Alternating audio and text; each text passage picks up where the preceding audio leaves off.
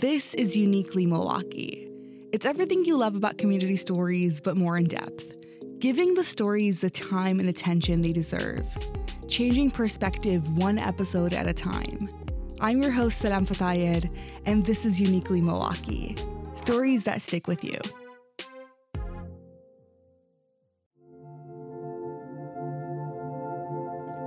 Last week on Uniquely Milwaukee, we had a conversation with Tiffany Miller, a resident of the vibrant Bronzeville community. Our upcoming plans include reconnecting with Tiffany next week, allowing us to gain a unique perspective on the neighborhood through her eyes. If you don't already know, Bronzeville was the historic core of African-American Milwaukee on the city's near north side. Racial segregation roughly defined its boundaries along State Street, North Avenue, Dr. Martin Luther King Jr. Drive, and North 12th Street. Milwaukeeans also used the designation Bronzeville to refer more broadly to the African-American occupied areas of the city's north side. This was an echo on how the moniker is used in Chicago. Bronzeville was also the center of Milwaukee's jazz scene. Major clubs on Walnut Street hosted nationally famous artists, including Louis Armstrong and Billie Holiday. But the construction of the North-South Interstate 43 and Park East freeways destroyed many Bronzeville homes and businesses, and displaced numerous residents and disrupted community life in the 1960s. In order to understand the lasting physical and social damage to the Bronzeville community, it's important that we understand housing in Milwaukee. My colleague Tariq Moody did an outstanding podcast called By Every Measure, and for 2 seasons straight, he talked about systemic disparities in Milwaukee. And a returning guest has been Reggie Jackson, an award-winning journalist and researcher who possesses an extensive and profound understanding of the historical development of our nation's racial hierarchy. So recognizing the depth of this podcast and the expertise Reggie brings, we have chosen to feature a re-edited episode from By Every Measure for this particular episode. This conversation starts from the Civil War. Tariq Moody speaks first. During the Civil War, the Homestead Act was created in 1862 by Abraham Lincoln and lasted until 1934.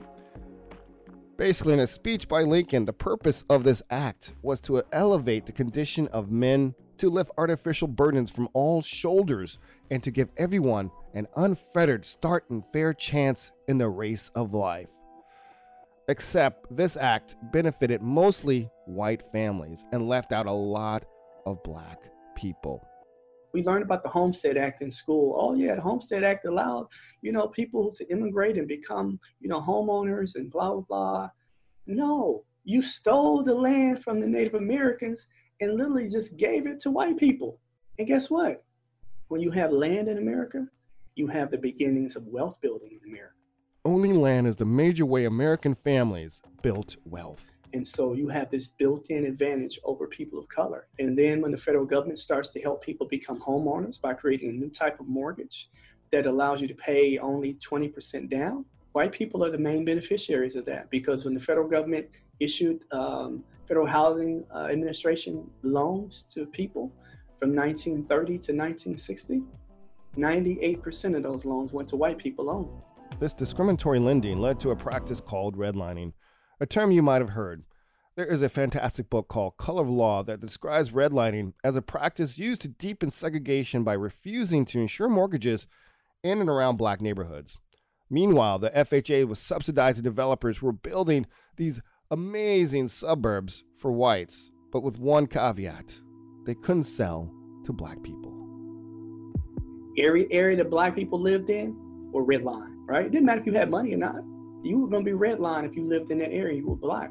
So that's another economic advantage. And you have to remember, at this time, this was the era of the New Deal. But that New Deal, enacted by President Roosevelt, used coded language to exclude black people from various programs that were meant to help all Americans. One of my favorite books on this topic is called When Affirmative Action Was White. And it talks about how we had a system in place that when we created Social Security and unemployment in 1935, both programs are written with very colorblind language. But then all of a sudden we decided that we would put a clause in at the end that said, oh, if you're a domestic worker or a farm worker, you're not eligible for either program. So here you are, most black people in the South, which is where a majority of black people lived in the 1930s. You're a domestic worker, son. You can't put any money away into Social Security so that you have some money in your old age. Oh, ma'am, you're a domestic worker. You work for Mr. Johnson, cleaning his house and nursing his children. You're not eligible for Social Security, ma'am. Sorry. And that was the case from 1935 until 1952. So between the lack of Social Security, no unemployment insurance, and the widespread practice of redlining, it's no wonder that we're still dealing with these disparities in housing today. And you think it would stop here, but no, it even affected black veterans. To me, one of the greatest disservices ever done to any American in history is the GI Bill that promised all those GIs who fought in World War II and came back after fighting, fascism, were told that you'd be able to get access to a VA guaranteed home loan, and you'd be able to get free access to college or tech school, whatever, post-secondary education you wanted.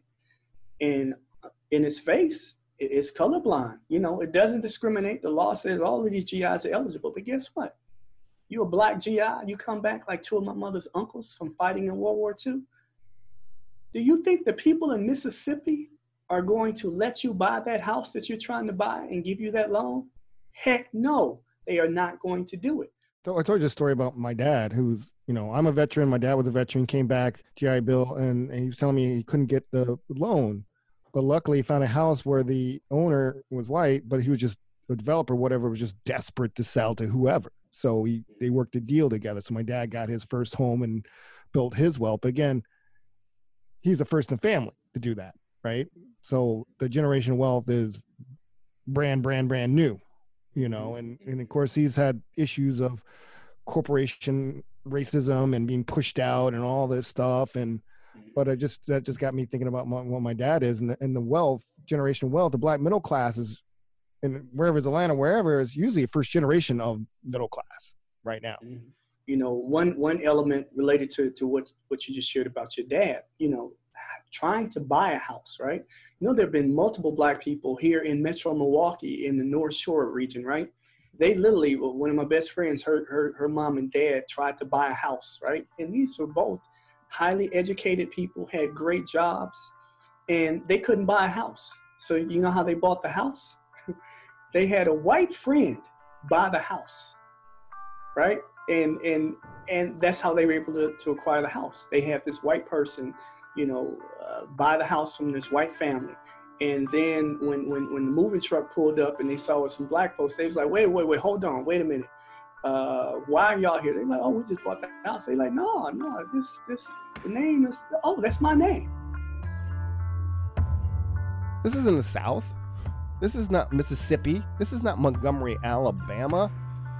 This is right here in the suburbs of Milwaukee.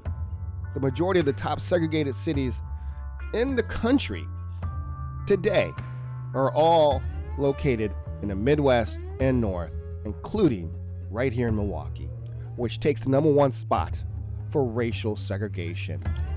And when we mean segregation in Milwaukee, we mean suburbs versus the city. We're going to go back to Reggie's talk from the Radio Milwaukee stage, where Reggie shows evidence of the restrictive practices in place in Milwaukee suburbs. This is a sign entering Wauwatosa, city of homes, restrictive zoning. This is a sign that used to be all over Wauwatosa for years.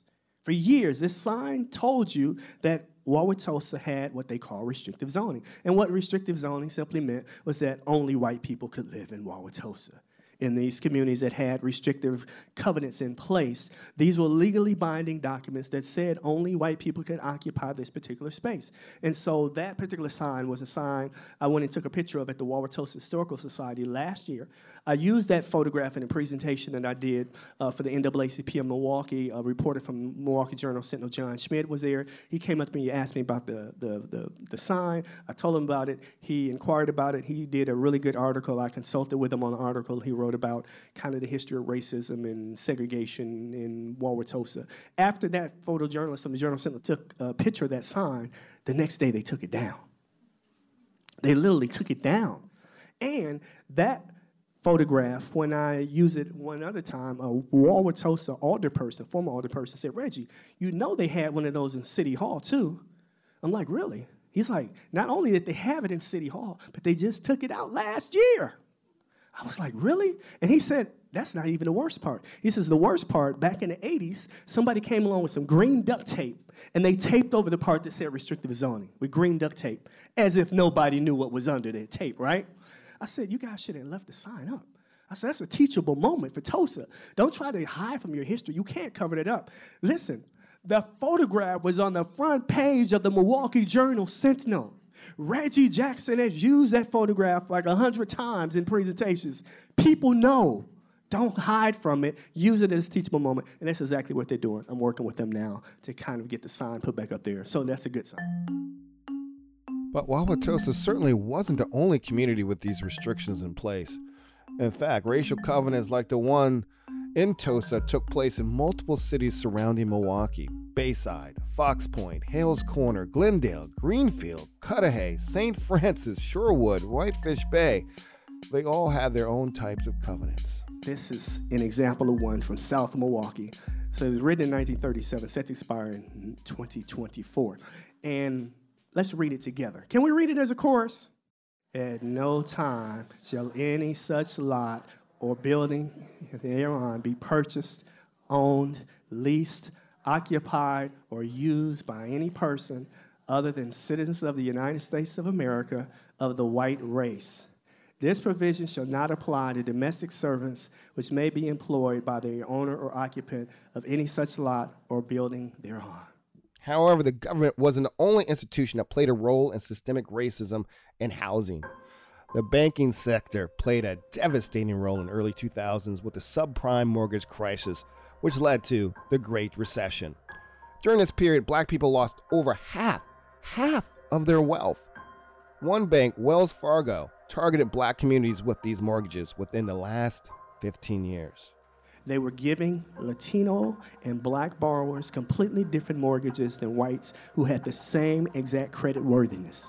Wells Fargo Bank settled with the federal government for $175 million in 2012. Countrywide Financial settled for $335 million, the largest lawsuit settlement ever for housing discrimination.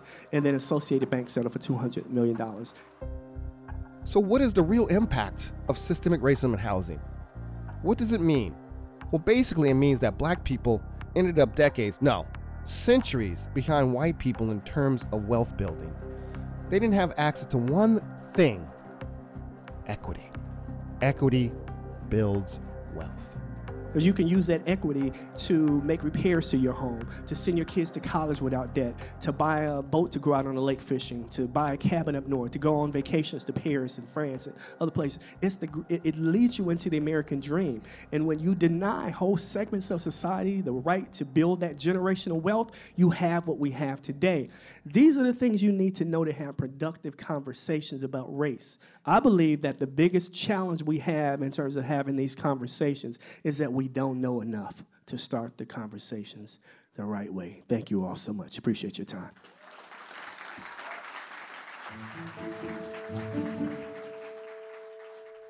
So that is the problem. And that is just scratching the surface. Coming up in the second half of By Every Measure, we're talking about an organization that is tackling one facet of systemic racism in housing.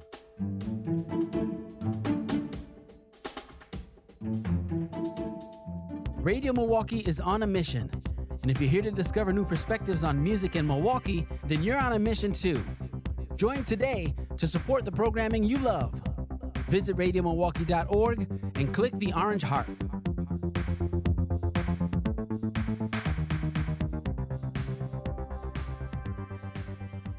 We're back on episode 3 of By Every Measure. In the second part of every episode, we're talking to local and national experts about solutions in each of these areas. In the first half of this podcast, we learned that the government played a huge role in creating segregation across the country and right here in Milwaukee with practices like redlining.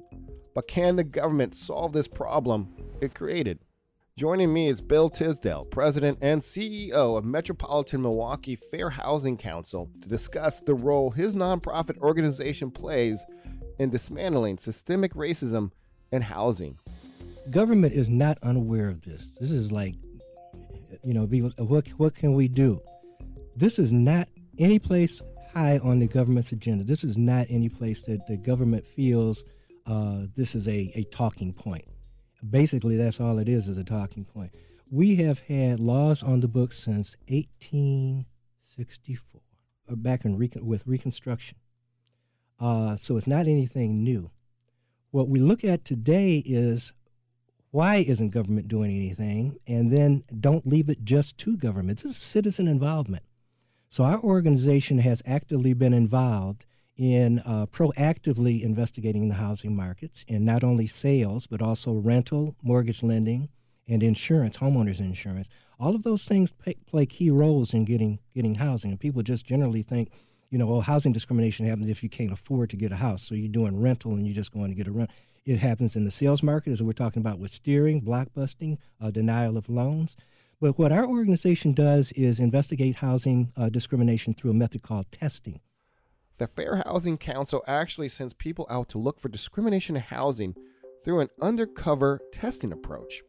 They're able to test for bias in the real estate market, in the rental market, even home insurance.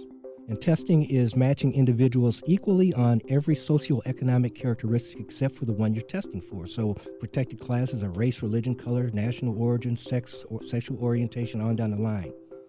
So if you're testing for race, we would match two individuals, one African American, one white, send them out into the housing market, see what kind of information they get. I'm looking for a $70,000 home in the inner city. I'm looking for a $190,000 home in Indus Park, and send those two people out and see what kind of information they get. That information comes back to us, and all we do is look at the differences. And when I say people are matched similarly on every characteristic, the same age, same income, same time on the job, same debt, same family structure. You got two people identical, one person black, one person's white. And that is why testing is so important, because housing discrimination is hard to prove. You have to go out looking for it. We can't wait for people to complain about it because it's so sophisticated at this point. You don't know you're being denied. They're still taking your information. They're doing a credit check. They're doing all of the things that they need to do and that what you think needs to happen for a legitimate sales transaction. You don't know if your property is being marketed the same way. You don't know if it's being listed the same way. So this is the kind of stuff that's going on today. This is an old time information. This is information that we're dealing with on a daily basis, and there's no way to get to that without the investigative technique of testing. Speaking of testing, do you have any kind of numbers or results from your testing of when those people come back? Well, yeah, over the years we've had thousands of incidences where we've conducted tests. And had tests come back as far as positive results from the standpoint of showing differences in treatment. We have had approximately over 700 times that we've been in court with testing evidence. We've only lost 8 cases. So testing is a very viable means to do that. Most of the cases that we have, the thousands of cases that we have had, those settle out of court because when presented with the information, this happened to this person who's African American or a woman or has a disability, those cases settle out of court generally because the evidence is right there. So testing is effective, probably the best means of getting to the differences in treatment that occur in the housing market. Here's a real-life example. In the early days of these testing programs, Bill went out with a white colleague of his, Fred, to follow up with a property manager.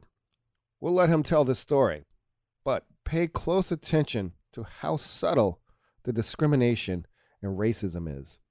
Fred and I went down. There was an advertisement in the newspaper. It had been run for about 2 weeks, that there was a 2-bedroom unit available on the south side of Milwaukee, available immediately. This was the rent. This was the availability, all of that. Fred and I drove down in Fred's car, parked around the corner, and I said I would go in first. African-American went in first and see what they tell the white person who comes afterward. So I walk up to the door around the block. There's the pennants out, the little sign that says open for inspection. Knocked on the door. The guy comes to the door. He says, "Yes, may I help you?" I said, "Oh, I'm here to see the unit you have advertised." He said, "Unit? He said, what do you?" I said, "You have a 2-bedroom unit. It's been advertised in the newspaper for the last month or so." huh, that's still advertised. He said, well, come on, let me check this out. Let me check it out. He said, come on in. So he asked me in. I had a seat in his living room, and I could see from the kitchen, was looking through a series of leases, what appeared to be leases on a clipboard, going through some other documents and some index cards, and came back and said, no, that unit was rented several months ago. He said, I don't know why that ad's still running.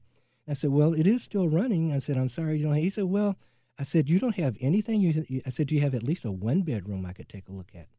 He said, well, yeah. I said, well, I'm going to school. I said, I was going to use the second bedroom as a study. And I said, I can just keep my book packed up, and when the two-bedroom becomes available, I'll be first on the list. He said, well, let me check. He said, well, we don't really have any two-bedrooms. We don't have any one-bedrooms. We don't have any units. I said, well, this is really convenient to where I'm going to be working.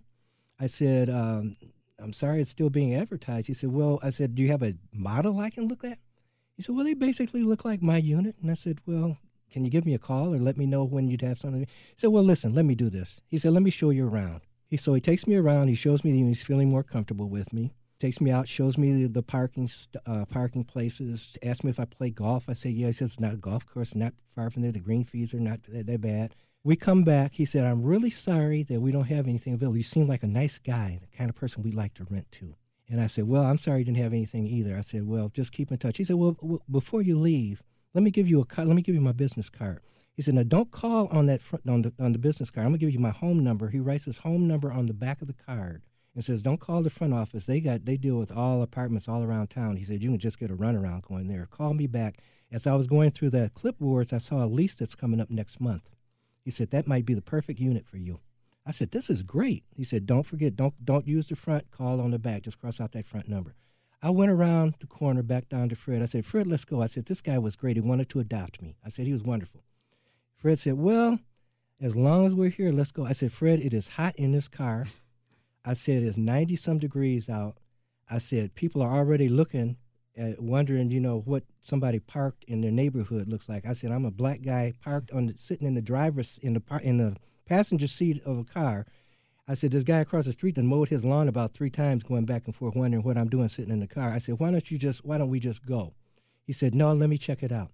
Fred went up, talked to the same person. I said, where is Fred? Fred is gone. It's like 20 minutes. Fred comes back. I said, Fred, what were you doing? He said, I saw 3 vacant 2-bedroom units. I said, what? I said, you talked to Mr. So-and-so? He said, yeah. I said, you saw 3 vacant, you talked to the same guy I talked to? He said, yep. I said, well, you know what happened. 3 people moved out between the time I came back to the car and the time you went up to see the units. This is housing discrimination. Like, I knew it existed, but I didn't know to the level and to the extremes and how they use subtle ways to discriminate. My parents growing up in time where they just said, get out of here. Yeah, just slam the door. Yep. I was treated royally. Had I really been looking for a unit, I would have not reported it. People say, well, nobody, not a big number of people reporting. How would I have reported this to HUD? How would I have reported this to the Equal Rights Division? Why would I have gone to the Fair Housing Council? This guy told me, don't call downtown, I'll get the runaround. Call my home number back. So I'm thinking, shoot, if he didn't call me back, nothing came up, I find another place. We have replaced the slam door of discrimination where you get closed in the face, we don't want your kind living here, with a revolving door where you are revolved out of the system. Only through testing would I have found out that man had discriminated against me, and there were 3 units available when he told me nothing was available. That's testing. You mentioned when we were talking about policies and stuff, but you said something about everyday citizens need to get involved. How should everyday citizens get involved and help change this issue? Citizens cannot sit back and think somebody else is doing this. No one else is doing it. And the folks who are doing it don't have your best interest in mind. And so citizens have to take action. Citizens have to become involved. If we had 200 Reggies, we would be moving. I mean, you're talking about somebody who has taken upon themselves to be this crusader. And I'm not saying that in a negative sense. I'm talking about we need crusaders and advocates. We need Reggies out there. Because you can't do this, and people say, oh, the government takes care of that. The government ain't on your side on all of these things. They don't have the staff and ain't interested in putting funds ahead to make this. This isn't a top burner issue. So citizens have to pay attention and know that housing impacts all of us. Housing is inextricably linked to where you live, is inextricably linked to where you get job opportunities, healthcare service delivery, employment. All of those things are tied together. And all of us are tied together in that. It ain't no us and them when it comes to housing. And we have to undertake activities and become involved in the political process. Talk to your alder people, talk to your city council, talk to your supervisors, talk to your representatives. Let them know this is an issue for you. And don't think that this happens accidentally. It does not.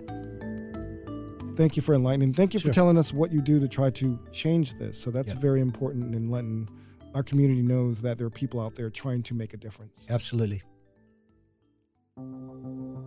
To recap on this episode of By Every Measure dealing with systemic racism in housing, some of the things that we discuss as actions include press government officials to keep fair housing top of mind, just as Bill Tisdale mentioned.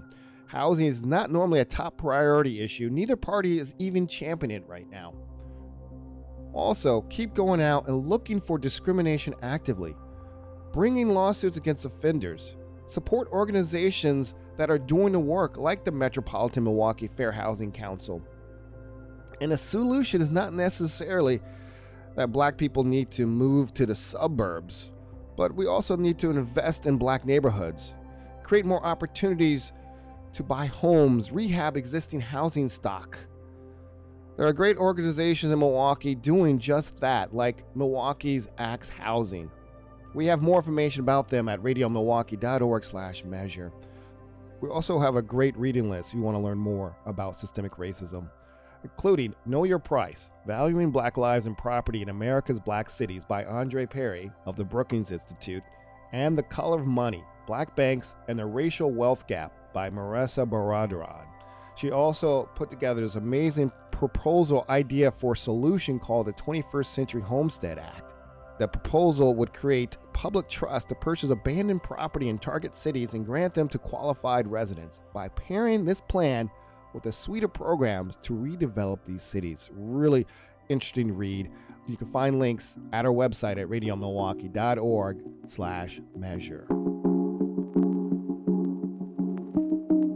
Thank you for tuning in to this special episode where we recapped a By Every Measure episode. Both seasons are out. Make sure to listen to them wherever you find your podcasts. In next episode, we're going to land on the present and tour the Bronzeville neighborhood and speak with Bronzeville residents. Stay tuned for an enlightening exploration of this vibrant community in our next episode. This is your host, Salam Fathayed. Thank you to Nate Imig, our executive producer, Kiri Salinas, our audio production manager, Brett Krzyzkowski is our web editor. Thank you to our marketing team led by Sarah Lahr. Graphics and our wonderful logo is made by Aaron Bacata. Our community engagement coordinator is Mallory Wallace, and Dan Reiner handles our social media accounts. And a big, big thank you to our city-loving members for making Uniquely Milwaukee possible. If you haven't already, subscribe to our podcast and tune in next week for the next episode of Uniquely Milwaukee.